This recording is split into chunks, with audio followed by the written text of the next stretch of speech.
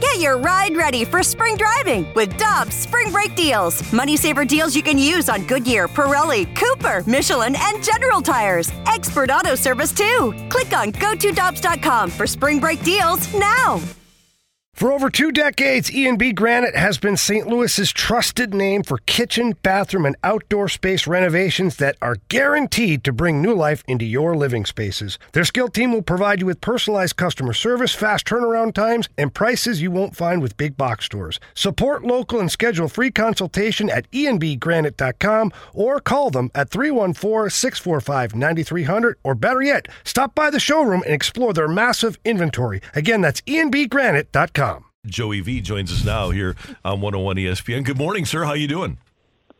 Hey, Randy, what's up with this? A hockey game on Super Bowl Sunday? Not a fan of it, but at least they moved it up to 1 o'clock East Coast time, 12 o'clock our time, so hopefully we'll be out of there at a good time. I know the team's staying in Montreal that night, so I would imagine we're going to settle up at some restaurant to watch the game, but you know what? There are worse things in the world, no doubt. Yeah, there are. Okay, so in your history of Super Bowl parties, what is your go-to Super Bowl party menu food? What's the number one thing, the staple for Joe Vitale's Super Bowl party?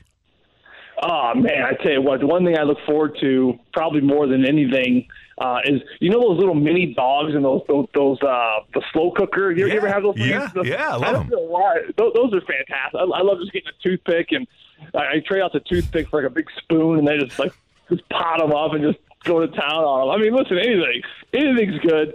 You know, I'm getting used to watching the Super Bowl with the group of the Blues guys, obviously, instead of, you know, family and friends. Unfortunately, you know, another year where you're kind of on the road, and you adopt the road crew and the hockey ops guys as your own, because that's where you typically end up watching games like these. And so I think we'll go to a restaurant and order a couple pints, if you will, and then enjoy the game. It should be fun. Who are you picking to win, Joey? Well, I got a wager with my son. He's at the age where he knows everything. You know, that's an 11-year-old boy.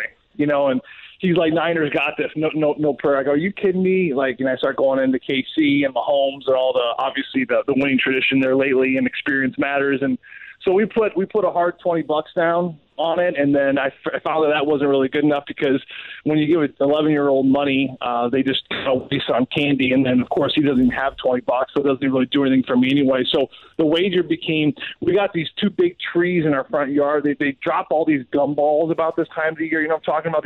These awesomely horrible trees where they drop these little spiky balls like from Mario Brothers. And our whole front yard is just loaded with these spiky balls. So the wager is that if KC wins, he has to pick up all these spiky balls in our front yard. If the Niners win, then I got to do it while he sits back on a lawn chair and watches. I like that. I like it. Good. I like it a lot. That's pretty good. Let me ask you about the Blues. 33 games to go. What are you expecting here in the stretch run? Well, I think, 33 games, Danny Mac. I think the next 14, probably the next 10, are going to probably dictate the season and the direction of this team and where they go. I mean, listen, they're on the inside right now. They're a couple points to being right back on the outside. It's been that close. It's been a juggernaut of a conference where they're in, they're out, and it's going to be like that to the very end. So I say the next 10 games are super, super crucial, because they made some headway before the break. Now they're sitting 5 games over 500. You know, if you go on this next road trip, games on the road, Buffalo, Toronto, Montreal, you can easily go 1-2 or 0-3 and then just give them all right back. So super crucial road trip coming up. I think the next 10 games are certainly going to have a massive impact on the direction that Doug Armstrong feels about where the direction the team is going in. I think he's already a lot of his decisions are semi-made up at this point. So it's going to kind of be up to the players to kind of give this general manager a very tough job ahead of them to which direction do you move into, because this team is good enough to make the playoffs. And I said it before, I'll say it again, not only getting in, but I think this team is definitely good enough to steal around. They got the goaltending, and I think they got something special here with the experience of a lot of Stanley Cup champions, where to me it's still a very interesting group and a wild card group when you look at the entire conference. So for them, keep winning, keep doing what they're doing, and then hopefully they squeeze in and make some noise. Who was a player, and we were discussing this the other day, but who was a player in the first half of the season that you were hoping to see a little bit more from, that you know will need to do more now in the second half, as we were talking about in these next 33 games for that playoff push? Yeah, I think that's a good question. I mean, I think that Pavel Buchnevich is going to be an interesting player moving forward. You know, there's so much going on with Bucci. Obviously, you know, he is one of their best players. He's one of their best offensive players, especially on that top line. I think he's gone through stretches where he's been extremely dynamic offensively. And even when his game offensively slides a little bit, he's so good defensively, which makes him such an intricate piece to this group about his 200-foot game, how he shuts games down, how he makes good decisions at right moments. He's just a player that, you know, the manager really trusts putting out there every single time. Now, he's gone through some ups. He's dealt with a little bit of injury earlier this year. Say that I think that this is going to be a player that certainly has to continue to find a new level with that top line because, you know, Thomas has been on a great run. I think Kyrou can be, you know, very, very spotty at times, but he can get on a run as well. So Buchnevich to me is that winger that really drives that line. You know, you bring up another situation where what else is going on in his world? Well, you know, he's an unrestricted free agent after next season. So he's got one more year with the Blues after this year, but he's a UFA after this year. So, you know, does he become an interesting piece of the deadline? To me, he becomes a very interesting piece of the deadline. You know, have conversations happened with Buchnevich's agent and general manager Doug Armstrong? Potentially, does he want to stay here? What will it take to keep him here? You know, he's a point-per-game player, which is incredible. Will he deserve, you know, $8-9 million at one point? I think so. But then keep an eye on what Kyrou and Thomas make. They make that $8 million mark. Is he going to make more than Kyrou and Thomas? I don't know. So there's so many different question marks up in the air with the Pavel Buchnevich, and I know his name's definitely out there in the circuit as far as one of the top guys at this trade deadline to keep an eye on. So I say for all those reasons, I think Buchnevich to me is going to be the intricate piece in the second half, and especially over the next couple weeks. Joey, as a fan, I love to see the players returning to the Olympics. From their perspective, though, is that something that they like and look forward to? Oh, my gosh, 100%. And for different reasons, Dan. You know, I remember I was a part of the 14 group in Pittsburgh when they went to Sochi. And, you know, of course, I didn't participate in the Olympics, but, you know, we had 7-8 players that did. The players that go love it because you're representing your country. You're hoping for a great destination. And when you look at a place like Sochi, no disrespect, but I think any other place other than Sochi will be a positive thing. That was a tough city. It was still being built when the Olympics were happening. It wasn't a terrific situation.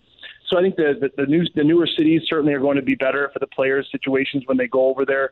And anytime you have a chance to represent your country, it means a ton. I mean, I remember playing with Sid and him going over there when he was playing in Vancouver, and, of course, the golden goal. I mean, the anticipation, the excitement around the Olympics, it really does mean a lot to these players who go.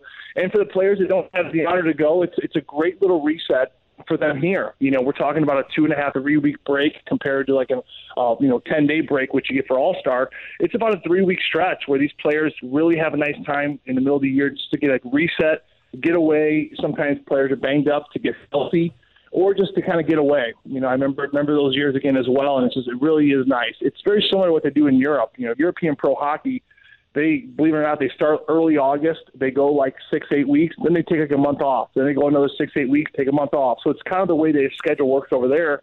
And it really does benefit a lot of players from a health standpoint and from a really good, you know, push in that final stretch of the season where they feel rested and recovered. So I would expect a good rest and recovery ratio for all the teams in those Olympic years for the players who don't go. And I think at the end of the day, it just brings so much excitement and it promotes the game, which is incredible. Joey, speaking of Europe, European airline Finnair has decided to start collecting data about the average weight of customers. And before people are boarding Finnair airplanes, they are being weighed. Thumbs up or thumbs down on this practice? Oh, man. I mean, what's the reason for it? Because they're trying to balance the left and right, or what's the deal? And I think they don't want the plane to be overweighed, so they're not only concerned about the weight of passengers, but the weight of the bags that they're bringing on the flight as well. Hey, you know what? I know it may be a little insensitive, but if they're going to weigh our bags and if it's going to come down to 1 pound and I got to pay an extra $150, you know, to me, maybe the weight's a big deal and maybe it's a good go ahead. I said, that's the one thing I don't understand. I was at an airline the other day. I had 2 bags and one was like 52 pounds and the other was 40. And like, oh, sir, your bag's, 2 pounds over. We have to charge you $150. I'm like, what? My other bag's 40 though.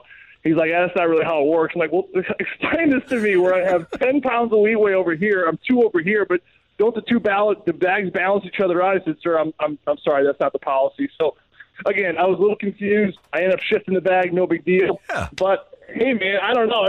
That's a tough one for me, Randy, on a Friday morning before I had my cup of coffee. So here's their explanation. They're weighing the passengers and their luggage, quote, for the purpose of aircraft balance, as you suggested, and performance calculations that are needed for the safe operation of flights. Okay, that makes a lot of sense. I mean, I've gone on a couple flights where there's not a lot of passengers, and sometimes the flight attendants will say, "Hey, would you mind moving over to the left to help balance the left and right?" And you know, at the end of the day, listen, I just want to get to where I need to go safely. You know what I mean? So I know we argue and we bicker a lot about the airlines and the policies, but they do a really good job of getting us where we need to go safely. So I'm willing to abide with whatever they decide to do. Luckily for me in my life right now, I don't have massive weight issues, so I'm okay. No, you're in fantastic shape, Joe. Yeah, I mean, I'm very bottom heavy. I'm very bottom heavy, if you will. I'm very bottom heavy. I'm built like a hockey player, so hopefully they don't have any hockey policies where hockey players with their big trunks can't come on these flights anytime soon. By the way, along those lines, will you enjoy some buffalo wings in Buffalo tonight? Oh yeah. We do it every time. I forget the place that Curbs always finds out. Anchor Bar? Anchor Bar, that's the one. Yeah, I think that's the original one. Yeah. And they got a lot of great memorabilia. You've been there before, Randy, haven't you? Yes, sir. Oh, it's awesome. It's awesome, and you know, it's the one city where you just kind of throw out the diet. You just say, you know what, we're in Buffalo. We're going to get wings. It's just kind of what you do. Same way when, of course, we go to Montreal, we hammer out a pastrami Reuben sandwich up there, one of our favorite places. And so this road trip actually got a lot of good eateries on the way. So I expect to come back a few extra pounds, and I really hope the Blues PJ there who gets us home after the Toronto game doesn't weigh us, because they may tell me I need to take an Uber home. Have a great time, safe travels, and we'll talk to you next week. Sounds good, you three. Have a great weekend. You too, Joey. Thanks.